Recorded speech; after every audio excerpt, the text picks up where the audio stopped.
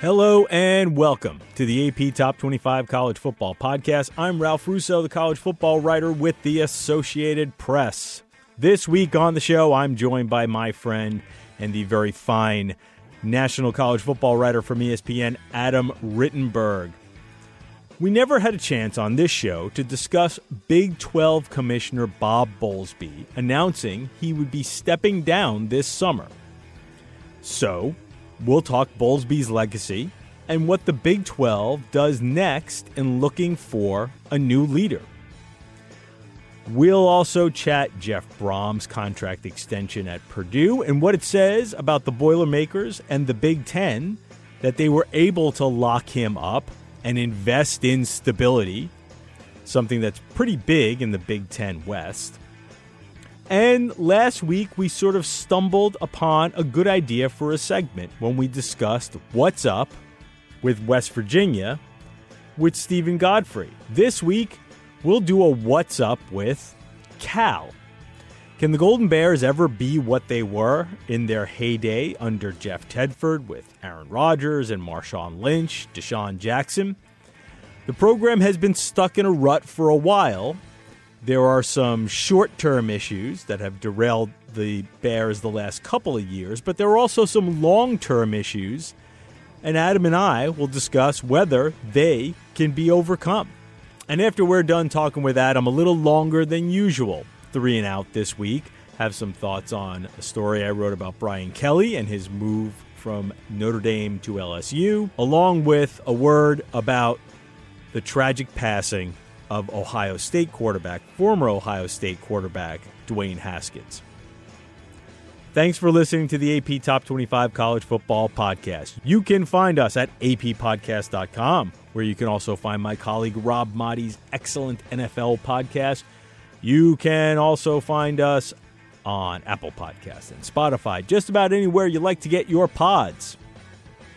If you like what you hear, please take a minute to give us a good review and rating. It helps more college football fans find us, and it helps us find more college football fans. If you'd like to email the show, questions and comments can be sent to aptop25mailbag@gmail.com. That's aptop25mailbag, the digits 25, @gmail.com. And away we go. Joining me this week on the podcast, Adam Rittenberg, the great national college football writer for ESPN. Adam, thanks so much for hopping on board. It's been like, I'm going to knock some wood. It hasn't been like the craziest period of this off season, but there's always news. And last week, the news that snuck up that I wasn't able to get to because the podcast had already been out was big changes in the Big 12 with Bob Bowlesby stepping down. And I guess my first thought is like, God, what's his legacy in the Big 12? He kind of came in right after the first realignment, helped stabilize the conference, but then the conference, he left with realignment. So it's been an interesting tenure for Bowlesby.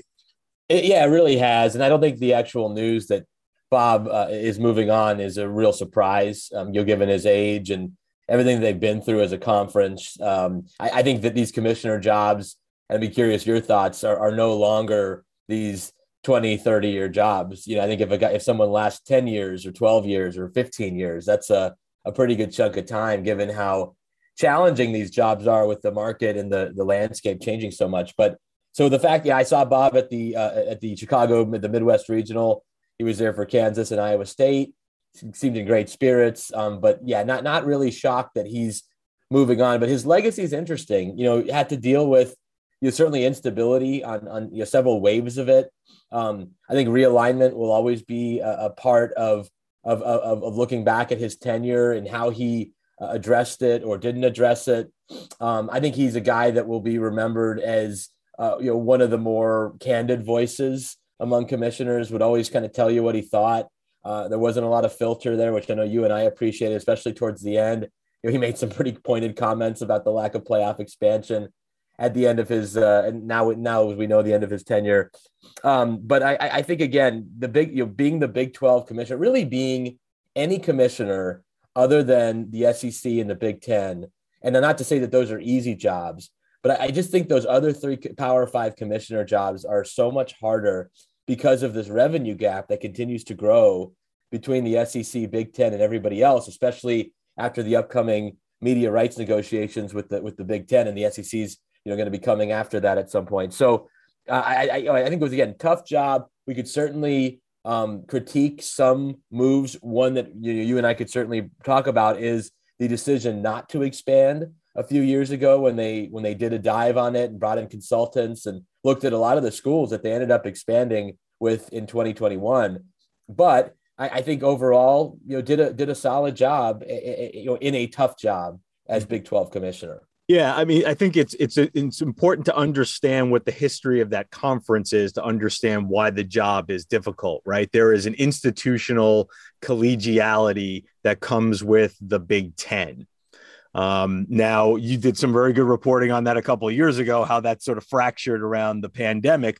But nonetheless, the stability of the Big Ten is something that helps any commissioner, even a commissioner who's had some, tough time of it, like Kevin Warren, who's come in. The fact of the matter is the Big Ten is hard to break, right? It comes with a lot of added bonuses. And the SEC is a lot like that, that doesn't have quite the institutional collegiality and that the Big Ten has. But again, it's just so powerful right now and has such great tradition that I don't want to say the conference runs itself, but nobody's looking to leave your conference. The Big 12 was literally, a Frankenstein conference, like smashed together the Big 8 and the remnants of the Southwest Conference. And it was never a peaceful place.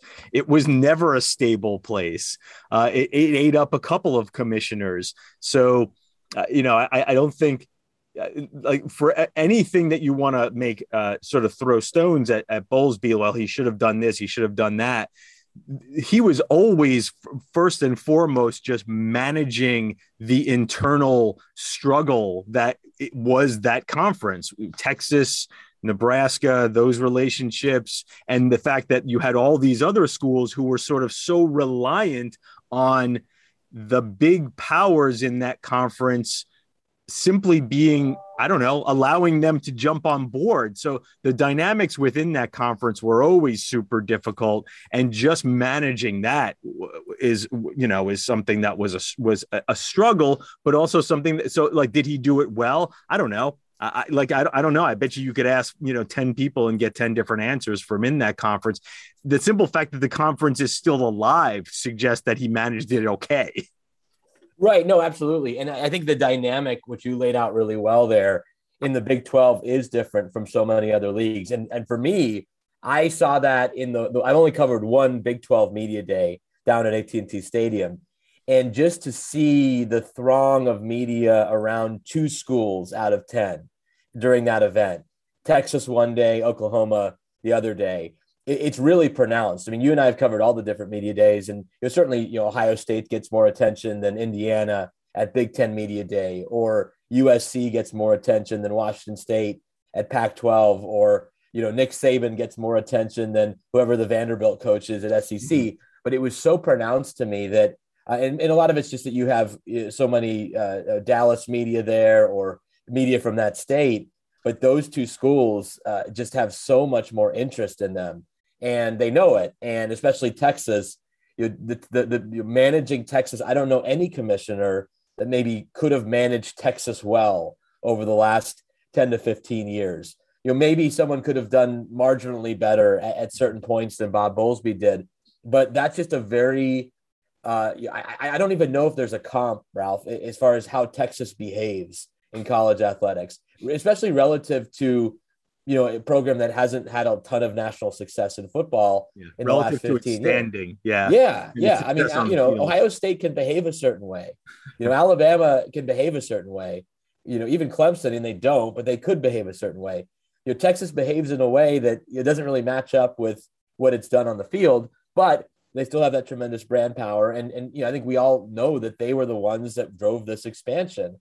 This realignment and the ultimate move to the SEC, which is always going to be part of Bob's legacy, but I just don't know if another commissioner could have stopped that. Do you think someone else in that role would have been able to, with either an earlier expansion or some other concession that they hadn't already given Texas, that they would keep Texas in the Big 12 for the long term? I doubt it, because I think at a certain point you would have had to give such enormous concessions that you cease being a reputable conference. Like, I don't know what kind of, I mean, listen, I think you could probably, when things looked very bleak back in the fall, late summer for the Big 12, and we were literally wondering, wow, like, will the Big 12 fall apart? And is a Big 12, will the AAC then grab Big 12 schools? I mean, that was, I think, on the table for at least a hot minute there.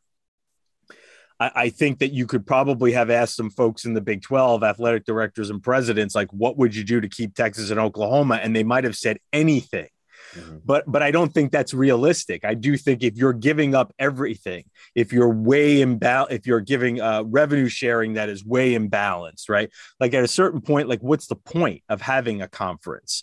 So with that said, like, I don't know if there are any concessions that could have done it. I don't know if you could have, if we would have added Houston, Houston, Cincinnati, and UCF 5 years ago, maybe, but I don't think that there was but you got to remember, that wasn't a Bowlesby decision. That was all that dog and pony show was driven by David Boren, the then president of Oklahoma, who, again, like, Texas gets a lot of the arrows, but Oklahoma swings a big stick too. They've swung it more gently. But back when they didn't expand, that wasn't necessarily a Bowlesby decision. It was a Bowlesby decision to go through the dog and pony show because he thought he was serving his membership. But that it wasn't him standing in the way of that. I think if the conference leaders really thought it was a good idea, they would have. So I don't know. Again, to me, it's been dysfunctional from the start. It will probably, maybe in some ways, it will be less dysfunctional now. Mm-hmm. And maybe that's a good way to get into the next question, which is like, where do they go now? This job might have just gotten easier. I don't know if it's gotten better, but it might have gotten easier. Yeah, I mean, it's a great way to put it, because when you're saying that, I'm thinking, yeah, you don't have to deal with Texas. You don't have to deal with this looming, are they going to stay or go? Same with Oklahoma to a lesser extent. But, I think it's all about expectations. If those in the Big 12 are realistic about their expectations for revenue and for exposure and for being able to compete nationally in football, I think in some ways the job will get easier, because, I do think that the teams that remain in the Big 12 want to be in the Big 12 for the most part. Now, if a Big 10 invitation came coming for Kansas or Iowa State, would they take it? Absolutely. But I don't foresee that happening. And so I think everyone who's in the league wants to be there and wants to work together to see the league thrive. And the crazy thing is, during this end part, I mean, Bob Bowlesby announced his retirement the day after the Big 12 won its second consecutive men's basketball national title with two different teams. Mm-hmm. And they just had a really good football season. If you take the playoff out of it, they had two top 10 programs, had a great championship game, won 2 New Year's Six games. So again, if your standard is, we got to win the national championship in football, that's going to be hard. If your standard is, we got to make the most money, you're not going to make the most money. But you also have schools that have, great resources. Baylor's one of them. Obviously they love to have more revenue from the league, but they're not struggling to pay Dave Aranda or Scott Drew or build facilities. And so I think it's analyzing the league as a whole and what can the league do to help maybe some of the weaker members financially come up a little bit, because I think this idea that the Big 12 is going to catch the SEC, or maybe even to a lesser extent the Big 10, in terms of revenue and maybe on-field performance in the playoff, that may be hard to expect in the future. Yeah, so it's a good thing to point out here, because, this is one of the things I always gave Larry Scott from the Pac-12 just a little bit of sympathy when he would talk about revenue. And, again, Larry did a lot of things that didn't make him the best commissioner, or certainly didn't make him a beloved commissioner. But he wasn't necessarily wrong when he would occasionally sort of flip the mirror on the schools and say, listen, the conference is not responsible for all your revenue. Like, some of this revenue is homegrown.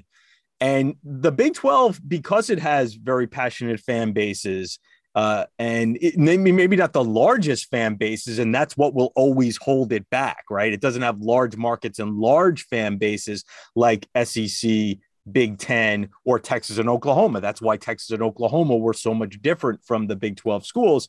But it does have a lot of passion. You know, I was just in Ames this past year for the first time. Like, there are revenue streams available locally to these schools that will help pad. It won't close the gap to the extent, but it will help keep those schools relevant and able to do what you just said, to pay their coaches pretty well. Again, you're not going to be able to close the gap and really compete with the Big 10 and the Big 12 and the SEC. And trust me, we'll get to that in a little bit when we talk about Jeff Brom.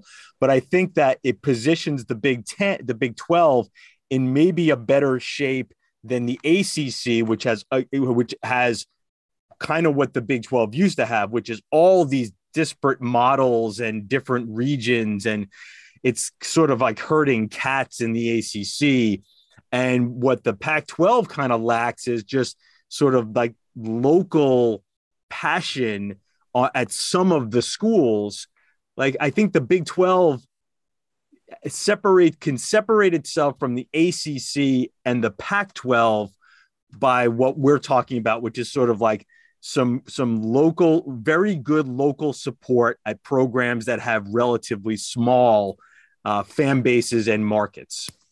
No doubt. And again, I keep coming back to the performance. Like, you know, you and I look at conferences based on things like revenue and brands and reach. Mm-hmm. But does the average college football fan care so much about the revenue gap, or do they care about who won the national championship? Yeah. Because I really don't see if anything, the Big 12 basketball product will just get better and deeper. Yeah, the Big 12 basketball is going to be really good. And listen, it doesn't do what football does, but it's still something. It's important. I mean, if you're going to be throwing 8 teams in the tournament every year, that has, you know, that's again, it's not football, but it's relevant.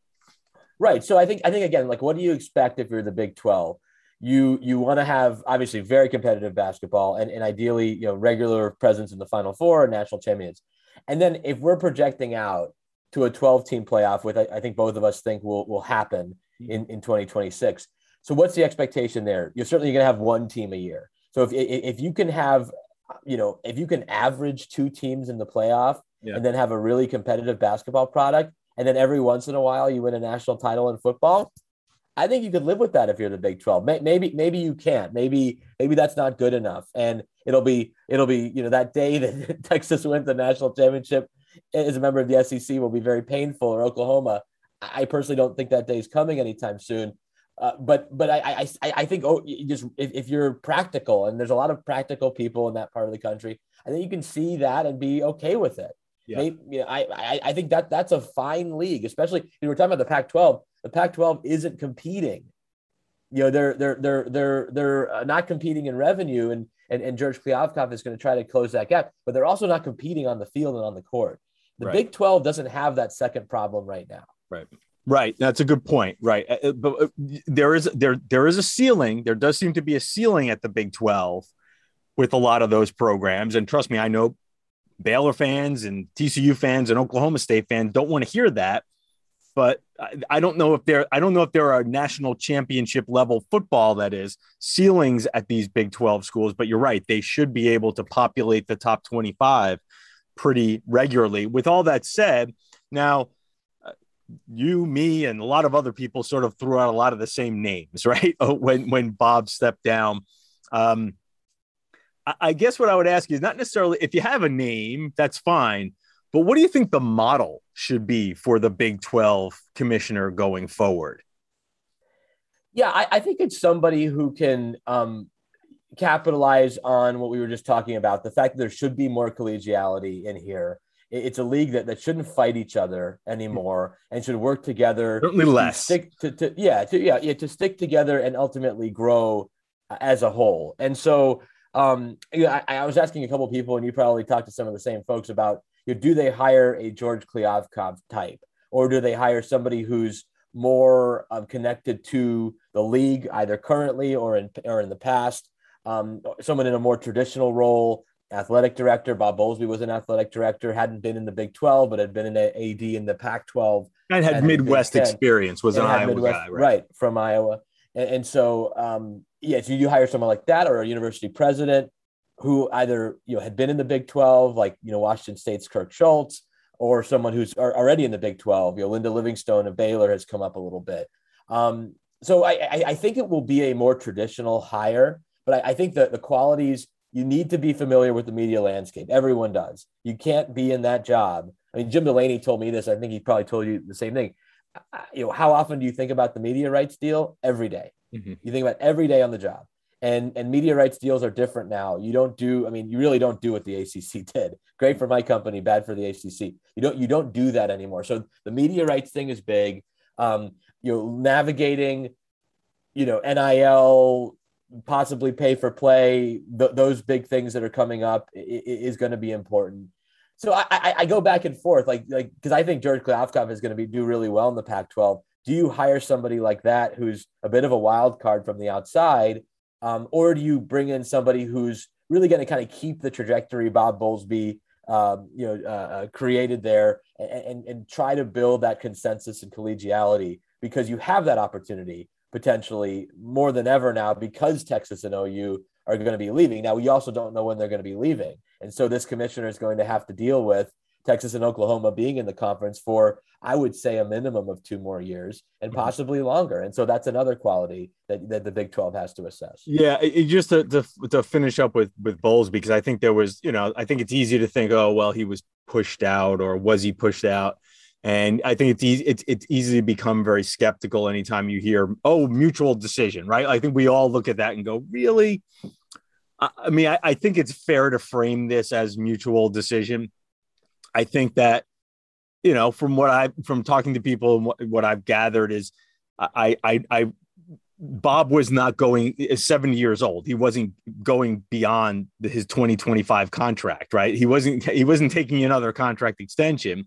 And I think the Big 12 looked at it and thought, we need somebody making these important decisions, the TV contract, implementation of new teams, the exit of Oklahoma and Texas, who's actually going to be around to feel the impact of those decisions. Like we want the next person to be in place and be making those decisions. So it made perfect sense for everybody involved for it to go the way it went right now. And as you mentioned with the playoff and again, sort of being sniped and feeling like he was being sniped by Oklahoma and Texas, I think Bob Bowlesby just sort of had enough of the bullshit. Quite frankly, I think he had reached the point where, I think he had enough. I think the Big 12 had sort of had enough and realized it was time to move on to someone to make some of these other big decisions. So I think that's why it landed where it landed. And again, it'll be interesting to see. I think the idea of a university president is an interesting idea. Maybe that's a different kind of slightly different spin on the traditional model. And maybe that could be the case. So one thing I'll end on with that is, you talk about the TV and bring in somebody like Kliavkoff, who's got extensive media background. What I keep hearing from people is there are lots of people to hire to handle those things. Like, you don't necessarily have to be a TV guy. You can simply hire. You have to be smart enough to hire the right advisors and the right consultants. So I guess we'll see where that goes from there. But yeah, it's an interesting time, and we'll definitely, again, you're right. We will definitely miss Bob Bowlesby, because very few people in this business pick up the phone and return the phone call as often and as quickly as Bob Bowlesby did. He did, and it was great. And again, that's all that we can ask for. And he really reached the, not giving a crap stage of his career at the end, right, which is great, which is usually the final step before you move on. Let me just ask you this. How important do you think are some Big 12 ties? Because a guy like Oliver Luck's name has come up, who has had a very interesting career. Former AD in the Big 12, West Virginia, at the NCAA. Obviously with the XFL. Is that an interesting name? Are there other athletic directors who maybe have some even some very loose ties to the Big 12? Rob Mullins from Oregon has come up from West Virginia, even though West Virginia wasn't a Big 12 school back then. Does that matter in this case, or because the Big 12 is going to look so different, even in a few years, it's not as relevant. I don't think it would hurt to know the lay of the land and the nature and culture of your schools, because West Virginia has been a little bit of an odd fit for the Big 12. But I will say this, like the reason why I thought West Virginia was a decent fit, like geographically, it's been a problem. But the reason why I thought that, I remember it was Oliver Luck who told me this when he was AD. It's like, you know, we are a Big 12 town. In other words, it's that town where can't really fly to it, you know, but it's a good college town. It's more than it's not some little. It's not an outpost, so to speak. But it's got sort of the guts of a good, very supportive, again, maybe not the biggest fan base, but very supportive fan base. And I think having someone who may have some ties to the conference, who understands that that's sort of the ethos of the conference, might help. Again, is it like we absolutely have to have that? No, I don't think so. But I do think that would help because, again, I think understanding the models that the models of your schools, of the bulk of your schools, is probably helpful in understanding how to maximize the revenues and the potential of those schools. So Oliver Luck, listen, I don't know if does Oliver want the job, right? I mean, he's had a pretty nice life. I just don't know if I think he likes, you know, I'll say this. I think he likes coming up. I think he likes his name kind of coming up here. And I think he likes being involved in college athletics, but I don't know, does he actually want to do this job? Because these jobs, as you know, they do get hard. That's interesting. I don't know. I think you talk about West Virginia for Rob Mullins, Shane Lyons, the West Virginia AD, frankly, he has announced his intentions by his resume. He is the head of the Division I Council, the chairman of the NCAA Division I Council. He has been on the Constitution Committee. I think he's working on the Transformation Committee. He has been the head of football oversight. When you are that active on that many national issues and on the NCAA level, I think you've clearly stated that your aspirations are beyond just being an AD. Not that it's not great to be the AD of West Virginia. So I could see a person like that being considered. I know Mack Rhodes, who's a really well-respected AD. His name has sort of come up, but he also just signed a 10-year contract at Baylor. You know, Kirby Hocutt is an interesting person who has played in the Big 12, the Texas Tech AD. So like, is that a necessity to get somebody within the Big 12? No. But I think if you're looking for that, those are the names that are going to sort of pop up. Yeah, no, again, when I talked to somebody somewhat close to the league, they didn't feel like there were that many strong internal candidates. But I think Lyons, the more that I look at him, you know, he reminds me a little bit of what you know, just as you went through his resume of Jim Phillips. You know, Jim had a very similar resume at Northwestern. As an athletic director, he'd been chair of the Division I Council. He'd been involved in all these committees. And, you know, we always talked then that if he were to leave, it was only going to be for a commissioner job. And so I think that's maybe similar with a guy like Shane Lyons. And certainly, you know, Kirby Hocutt, we all remember him as the chair of the College Football Playoff Selection Committee. But I think it will be interesting. My sense is it'll be somewhat of a conservative hire, at least relative to George Kliavkoff, Kevin Warren. I don't think it's going to be someone like that. I think it's going to be somebody like, we're not going to be Googling this person when they announce it or when it leaks out. Like Kliavkoff, Kliavkoff. Quite literally. Warren, I mean, we all thought it was going to be Jim Phillips in the Big Ten. I mean, including Warren was similar too, right? He was a little more known in sports circles. Like, I think if you had been in the Midwest and had some, you know, some ties, you sort of knew his name a little bit. Kliavkoff came completely from out of nowhere as far as, you know, again, like the knowledge base that people like you and I have, right? Like he was far afield as far as that's concerned. But yeah, I think you're right. I think it'll be a relatively conservative hire. So I want to take a quick break here. I want to turn back. We'll hit a couple of different topics when I come back with Adam Rittenberg from ESPN on the AP Top 25 College Football Podcast.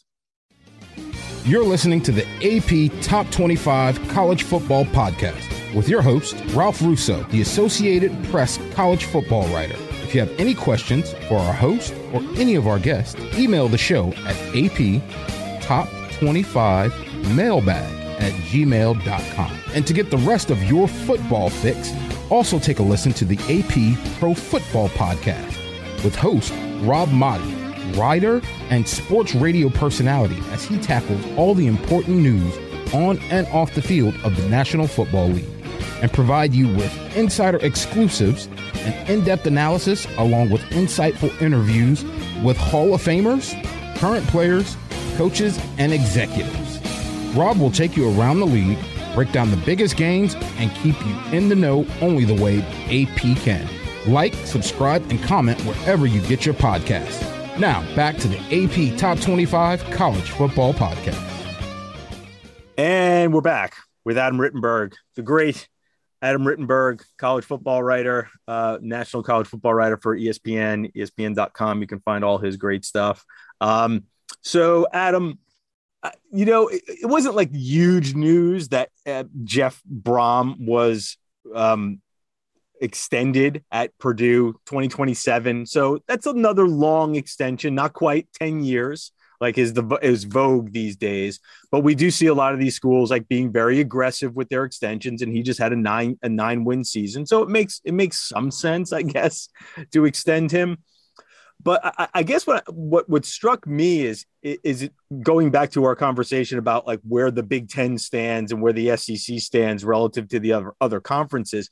It just seems like if you're Purdue, the fact that you can sort of afford and be positioned to have this pretty well-respected coach and lock him up for a long time, I think is indicative of like the gap that exists here between these conferences. I mean, this is Purdue. Purdue has never won the Big Ten West.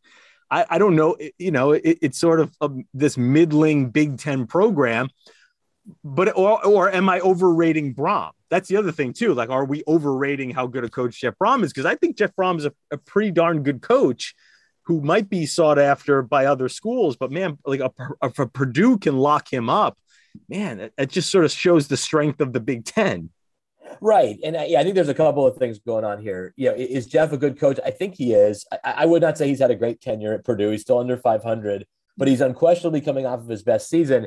And as you know, coaches that have some juice on offense, that project as being exciting offensive guys and quarterback guys are always going to be sought after and also positioned to get deals like this, maybe even when they don't deserve it. I'm not saying he doesn't deserve it, but I think that if you're Purdue, you're coming off of a 9-win year. That's their most wins, Ralph, since 2003. So that was sort of the end of Joe Tiller's. Really I didn't even realize that. Yeah. They hadn't got to 9. Yeah, because they beat Tennessee in the Music City Bowl. That was one of the more exciting non New Year's Six bowls last year. And they have a team coming back with Aiden O'Connell. And I know they lose some really good players on both sides with George Karlaftis and David Bell moving on. But they should be a factor in the Big Ten West this year, which once again, and almost always is wide open.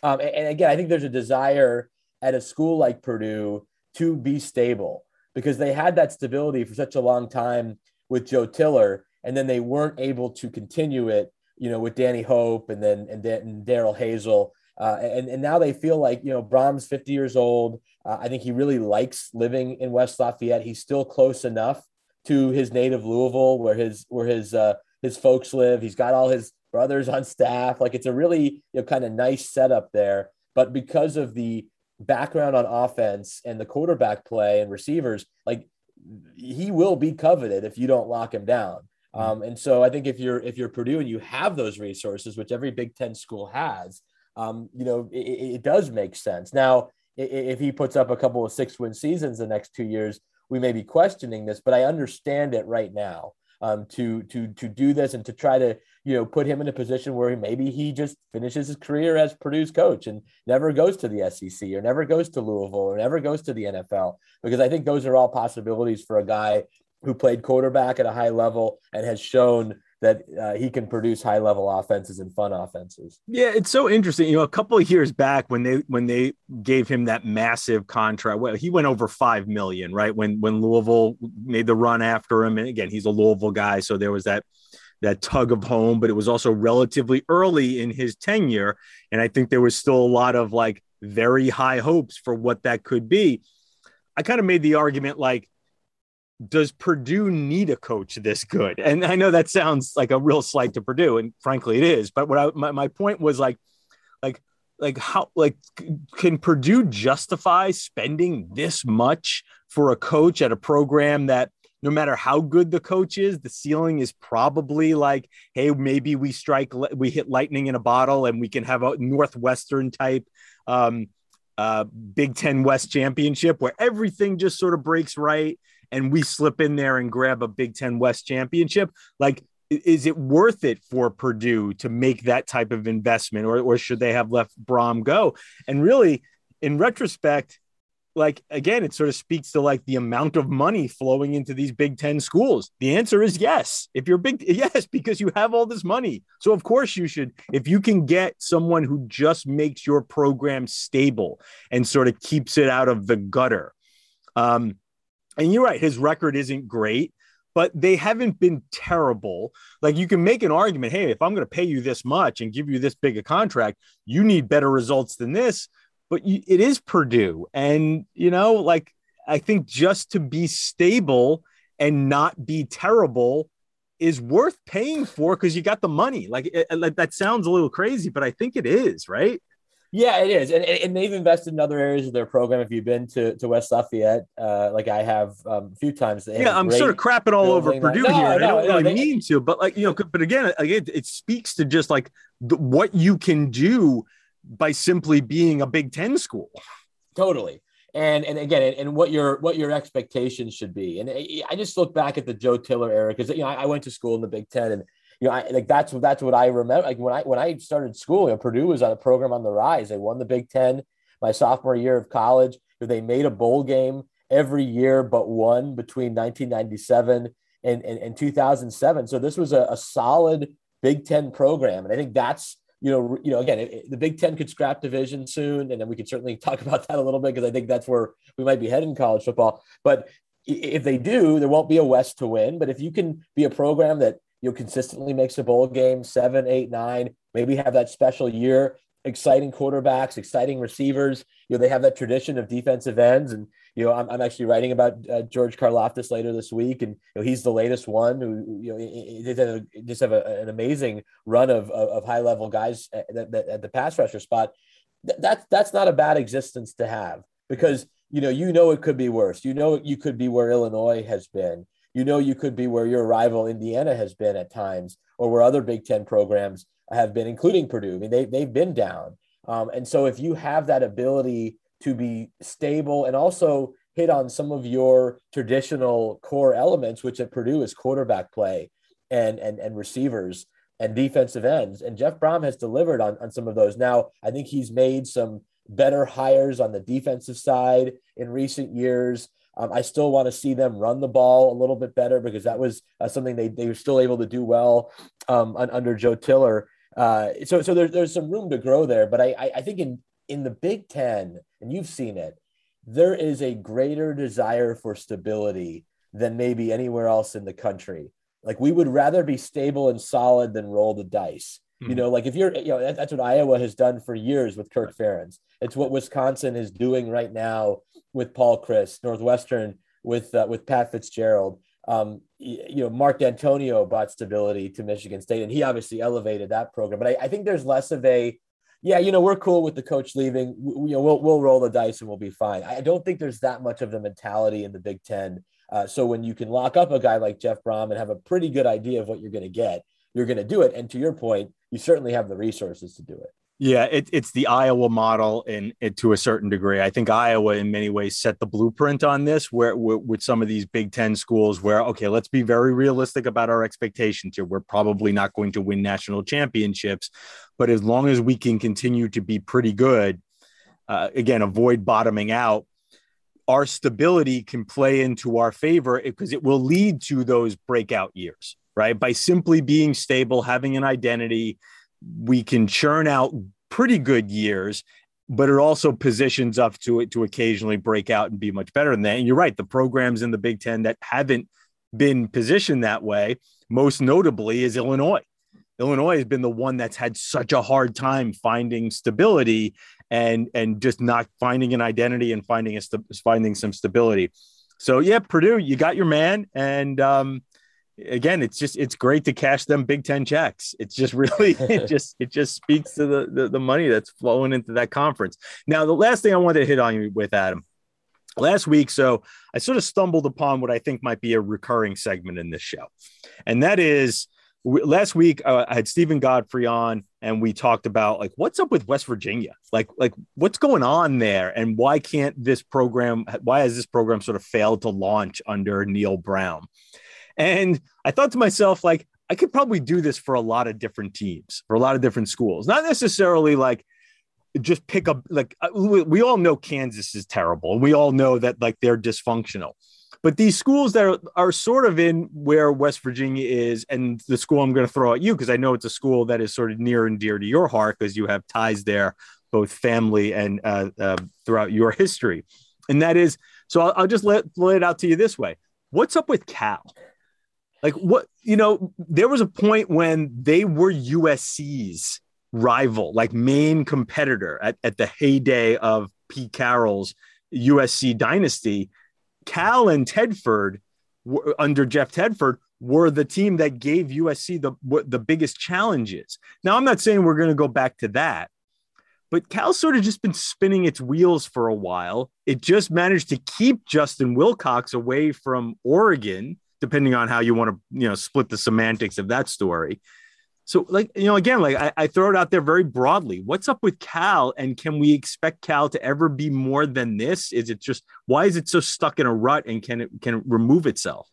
So there's kind of like a long-term answer and a short-term answer. I'll start with the short-term answer. I think Cal was on the cusp of, taking that next step and creating the type of stability that they hadn't enjoyed since the heyday of the Tedford era. I mean, between 2003 and 2011, Cal made a bowl all but 1 year. They had 3 top 25 finishes. They won, 5 bowls in that span, and could have made the Rose Bowl that 1 year. Right.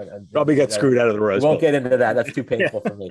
But after the 2019 season, they were coming off of 2 bowl appearances, 2 winning records under a promising coach who had restored a defensive identity, was recruiting well, in Justin Wilcox. I don't believe there's been any team in college football that was more negatively affected by COVID, at least at the Power 5 level, than the Cal Golden Bears. This is a team that played 4 games in 2020, went 1-3, and then last year they were really the only team during the regular season that had a game so impacted by COVID and the restrictions in Berkeley, which obviously I know growing up there, I know how people are. That they were put in such a disadvantageous position that they couldn't really compete with an Arizona team that didn't win another game.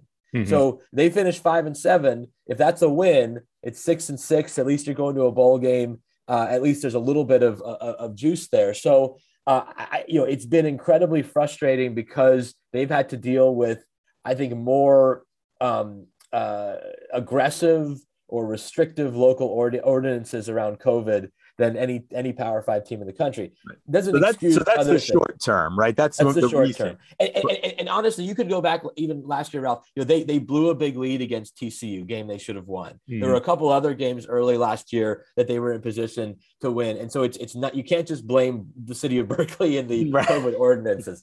But long term, Cal has not been Cal's one of the top public institutions in the world, certainly in America. They are not a school that, feels that they have to go all in on athletics to justify their existence as a university. And so there's always been financial struggles there. Getting the stadium, which literally a fault line runs through, the Hayward Fault runs through Memorial Stadium. So they had to get that done. And, it took a long time and a lot of money to get that done. And, getting the commitment from the administration to fund, the staff salaries and facilities, and now NIL and these other areas that you need to compete in, it's been hard to come by over the years.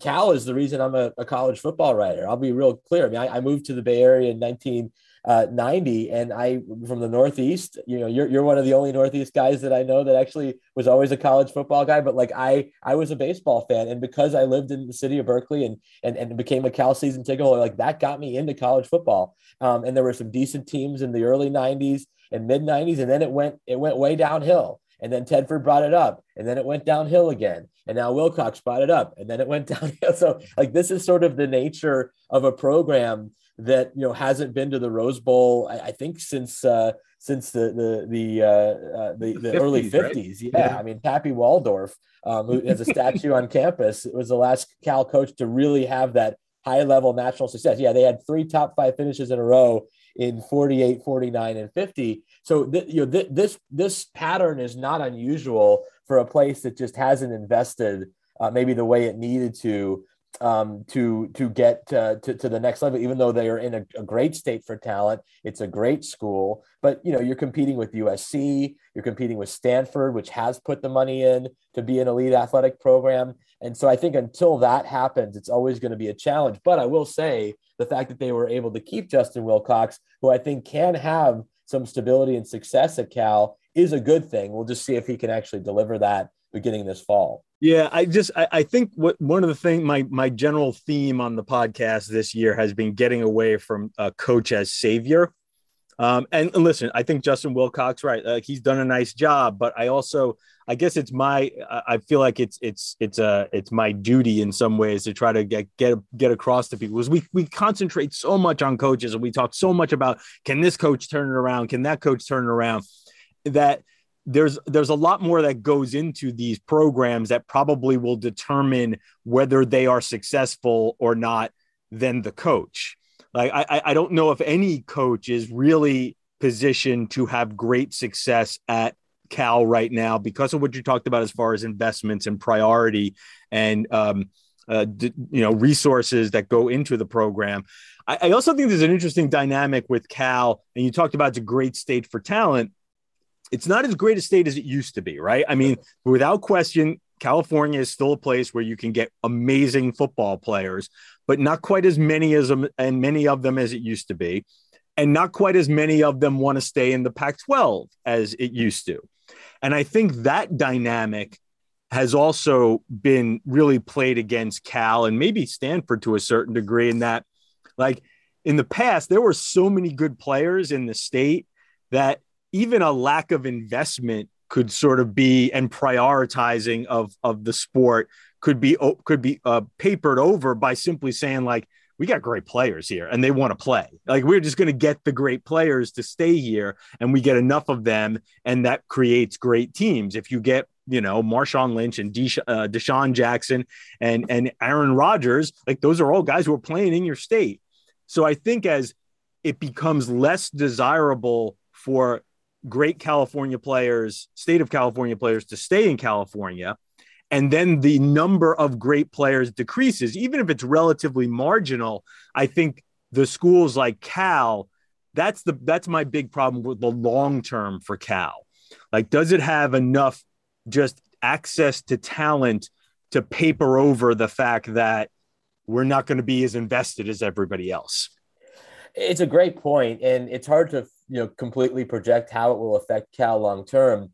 But I do think it brings up an interesting discussion, and we can have, and certainly bring Stanford into this. Like, does the academic piece matter like it used to? Because you and I are parents. Your daughter's obviously a lot closer to getting to college than my sons and my daughter are. But like, if I'm sitting there and I have the chance to send my kid to a school like Cal on a full ride, what that could do for their life is, I mean, it would just be amazing. Whether I live in California or I live in Alaska or I live in Maine or I live in Florida, like that's a great opportunity. So is that enough of a selling point? Is there anything else Justin Wilcox and his staff can do? One thing I think they can is show that, hey, this is a place that we can develop you into an NFL player, because he's done that quite a lot in his career. Jeff Tedford did that at a very high level during his Cal tenure with guys like that you mentioned, just Deshaun Jackson and others. And Justin Wilcox, I remember talking to him when he was at Wisconsin. He loved their model because they were a program that didn't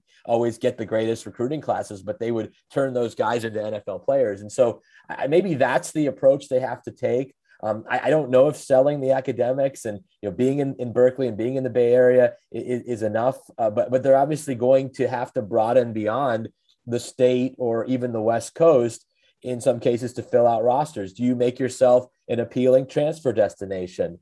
Because everybody has to do that to a degree. I mean, that's one thing that Stanford has really struggled with is, can they take transfers? Northwestern, can they take transfers at the same rate as they're losing transfers? Cal might not have as many hurdles with the transfer piece as a school like Stanford. Well, you'd think that some of these California schools would be able to do the bounce back model that other schools in places like Texas and Florida. Now, again, you don't want to necessarily model yourself after a G5 program, no offense to them, but SMU's done really great at hey, you were from Texas, you went away, come back home, come play in Dallas again, because all these players are in Dallas or leave and then decide hey, I like to maybe let me try to be back home.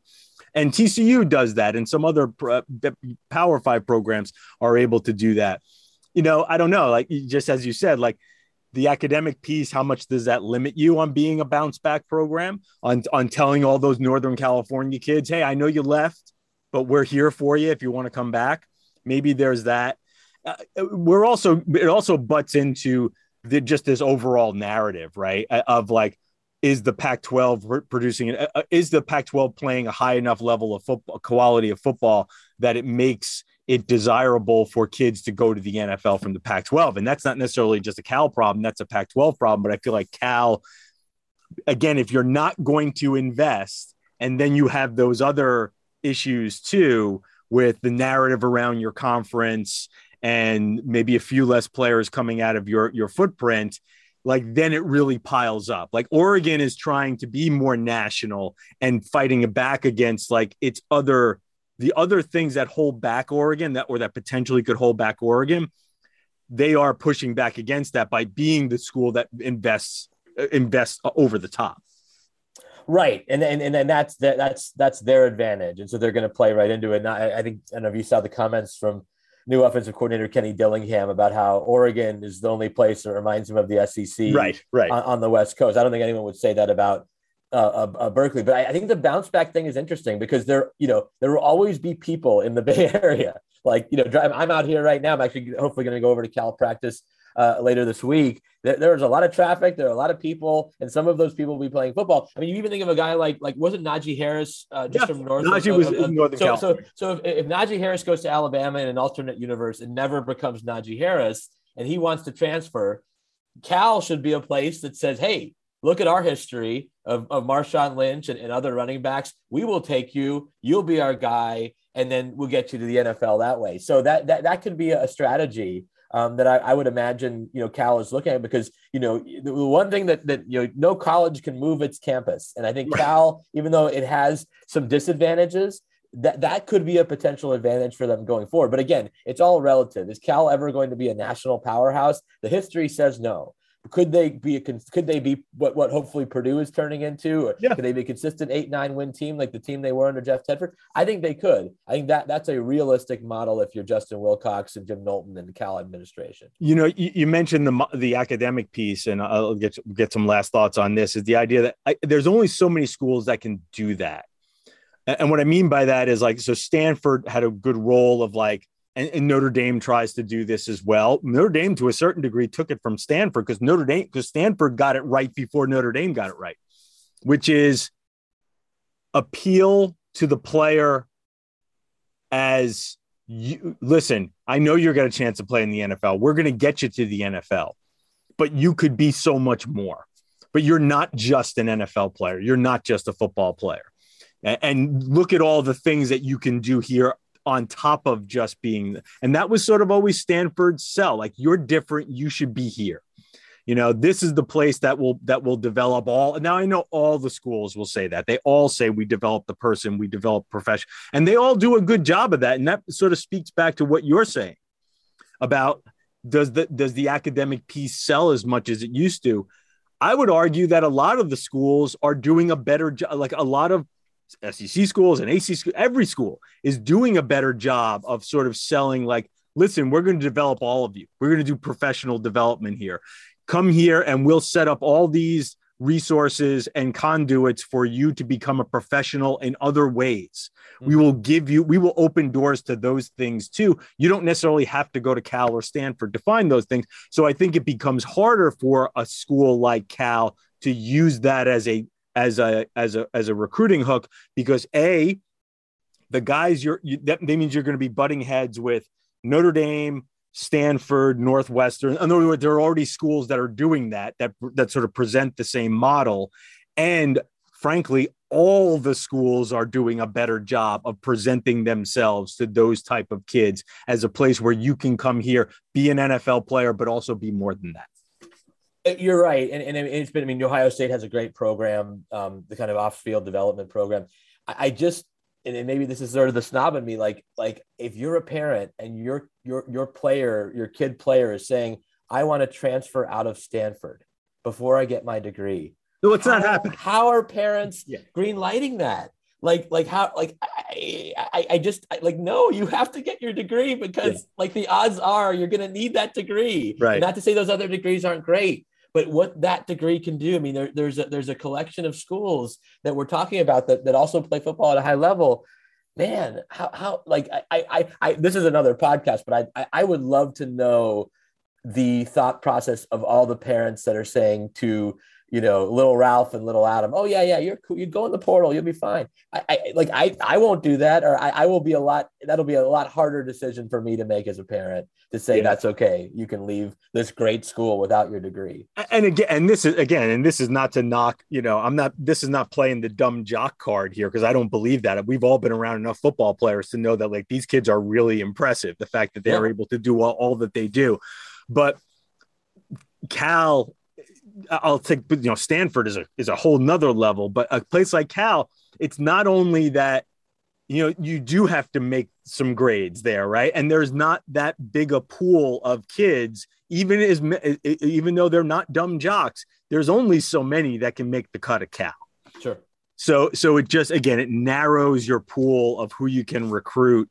And if that pool gets narrow for all these other reasons, it's just it's a tough needle to thread. And I just wonder if, again, I don't think Cal is in danger of just sort of spinning off and becoming Kansas, but but they are one of these programs where I find myself going, what's up with them? Can they ever get it back to where they were? And again, I know it's a program that's near and dear to your heart. So I figured if I was going to ask about Cal football, you're the perfect guy to do it, Adam. Well, I appreciate it. Again, whenever I go, and hopefully I get a chance to go back, whenever I go in that stadium, I remember being a 12-year-old kid and watching Cal blow a lead to Washington in 1993 or the 1991 team, which was a great team. So yeah, it's really the place I fell in love with college football because I didn't know much about the sport until I got out there and learning about Cal Stanford. So yeah, I could talk Cal football with you all day. So we were out there last year in that Northern California area. It's obviously it's not a traditional, unbelievable big stadium. Like you might think, again, you see some of the SEC and Big Ten stadiums, but we drove around the stadium and got out and sort of walked around a little bit. And it's a neat, it looks like a really neat place to watch a game. It looks like it would be a really great, certain places are going to have beautiful views. So, again, I guess it depends on what your atmosphere is, but it certainly seems like it could be a great place to watch games and a great venue to draw people and draw recruits to if you have energy in the building and people are excited about the team. It looks like it has a lot of character and is a beautiful setting. It really is. Yeah, no, I mean, it's right in Strawberry Canyon there. You can, on clear days, you can see all of San Francisco and the Golden Gate Bridge from the press box. There's a hill called Tightwad Hill that some people will just sit up there and watch the game. They'll fire the game. I mean, there's all the stuff that I grew up with that's still there, but you're right. It's drumming up the support and enthusiasm to then get somebody on campus to be like, wow, this would be a really great place to play football. And I think it can still be that, relative, but especially in a wide open Pac-12. But I still think there needs to be continued commitment from the administration because, there's just so many factors now with NIL and other areas that if you don't keep up, you're going to fall behind.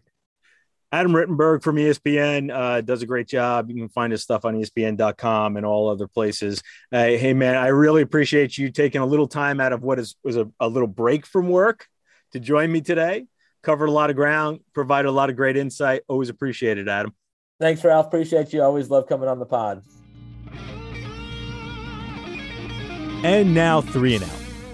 First down. Last week, I posted a story from my trip to Baton Rouge to sit down with new LSU coach Brian Kelly. The former Notre Dame coach opened up to me and a couple of other reporters, to be fair, who made similar trips about why he decided to leave Notre Dame after 12 seasons. If you haven't had a chance to read it, a link will be posted in the show notes. Here's my take on Kelly's comments, which did not go over well with Notre Dame fans. Kelly has never been the most sympathetic figure, and frankly, I think to outsiders, the most likable guy. That doesn't mean he's a bad guy, but his public persona, his delivery, and his confidence bordering on cockiness, combined with being the coach at a school so many fans love to hate, has made him a bit of a villain in college football. While Notre Dame fans, I think, mostly grew to appreciate Kelly for getting the program back among the best in college football, it is also safe to say he was never really beloved by Fighting Irish fans.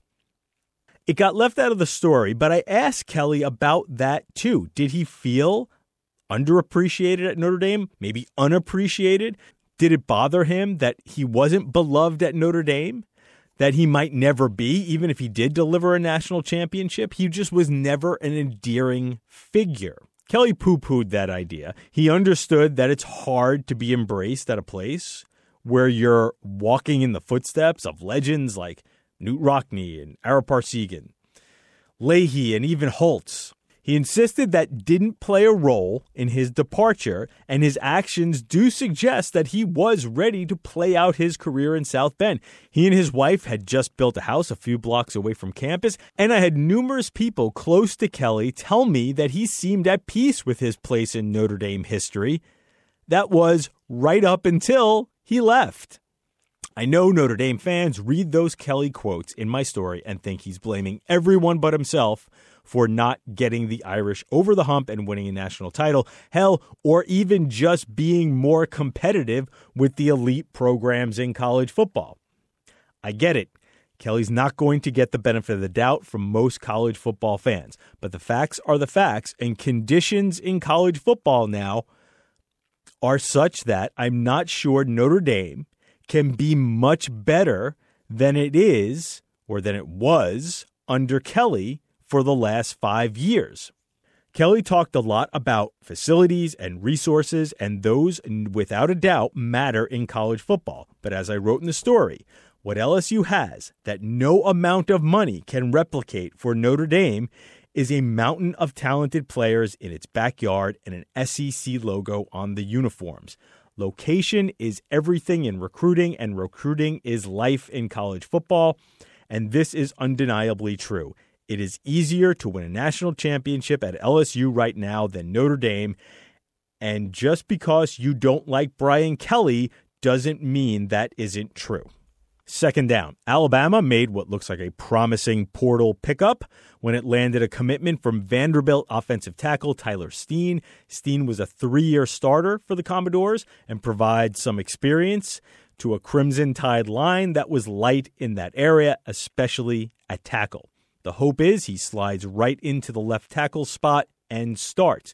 Now, of course, at Alabama, nobody is assured of a starting spot, but the Crimson Tide doesn't do much portal shopping. If Nick Saban came out of spring practice thinking his team needed a boost along the line of scrimmage, then Steen will be given every opportunity to plug that hole. He could join former Georgia Tech running back Jahmyr Gibbs and former Georgia wide receiver Jermaine Burton as transfers to start for the Tide in 2022. Third down. I want to take a moment to discuss the tragic death of Dwayne Haskins, a Heisman Trophy finalist and the quarterback that helped usher in a new era of Ohio State football. Haskins showed that under Ryan Day, Ohio State was a place that elite quarterbacks should want to play. I understand the pro career never really launched, but at 24, there was still a lot of potential for a long and successful stint in the NFL for Haskins. But honestly, who cares about that right now? One of the misguided things we do as sports fans is make a connection between character and performance. If you play well, you must be of high character. Play poorly, and it's a character flaw in some way. It doesn't really work that way, though. Now, there is plenty of evidence that shows character does equate to success in athletics, as it does in every walk of life. But here's where those two things diverge. To be a great competitor takes certain characteristics that don't necessarily ensure you being a good person. And there are plenty of examples of great athletes who had enormous character flaws. And more importantly, you can be a good person, compassionate, thoughtful, generous, decent, while also lacking some of the characteristics that make a person a great competitor. I bring this up because a few folks stepped in it after the awful news about Haskins broke. Too quick to talk about Haskins, the player, and conflate that with Haskins, the person. I didn't know Dwayne Haskins personally. Rhiannon Walker, a former beat writer for the Washington football team, did, or at least a lot more so than a lot of folks who covered him the way I did. She talked about him on the Athletic Football Show podcast this week. I'll post a link to that show through a tweet that she gave, which also gave a little insight to Haskins, on the show notes. Dwayne Haskins seemed like someone worth getting to know. That is the show for today. I'd like to thank my producer, John Radcliffe, for making me sound good. You can find this podcast on Apple Podcasts, Spotify, just about anywhere you like to get your pods. Please follow so you do not miss an episode. If you have any questions you'd like me or my guest to answer, email them to aptop25mailbag@gmail.com. I'm Ralph Russo, the college football writer with the Associated Press. Thanks for listening, and come back for more next week of the AP Top 25 College Football Podcast.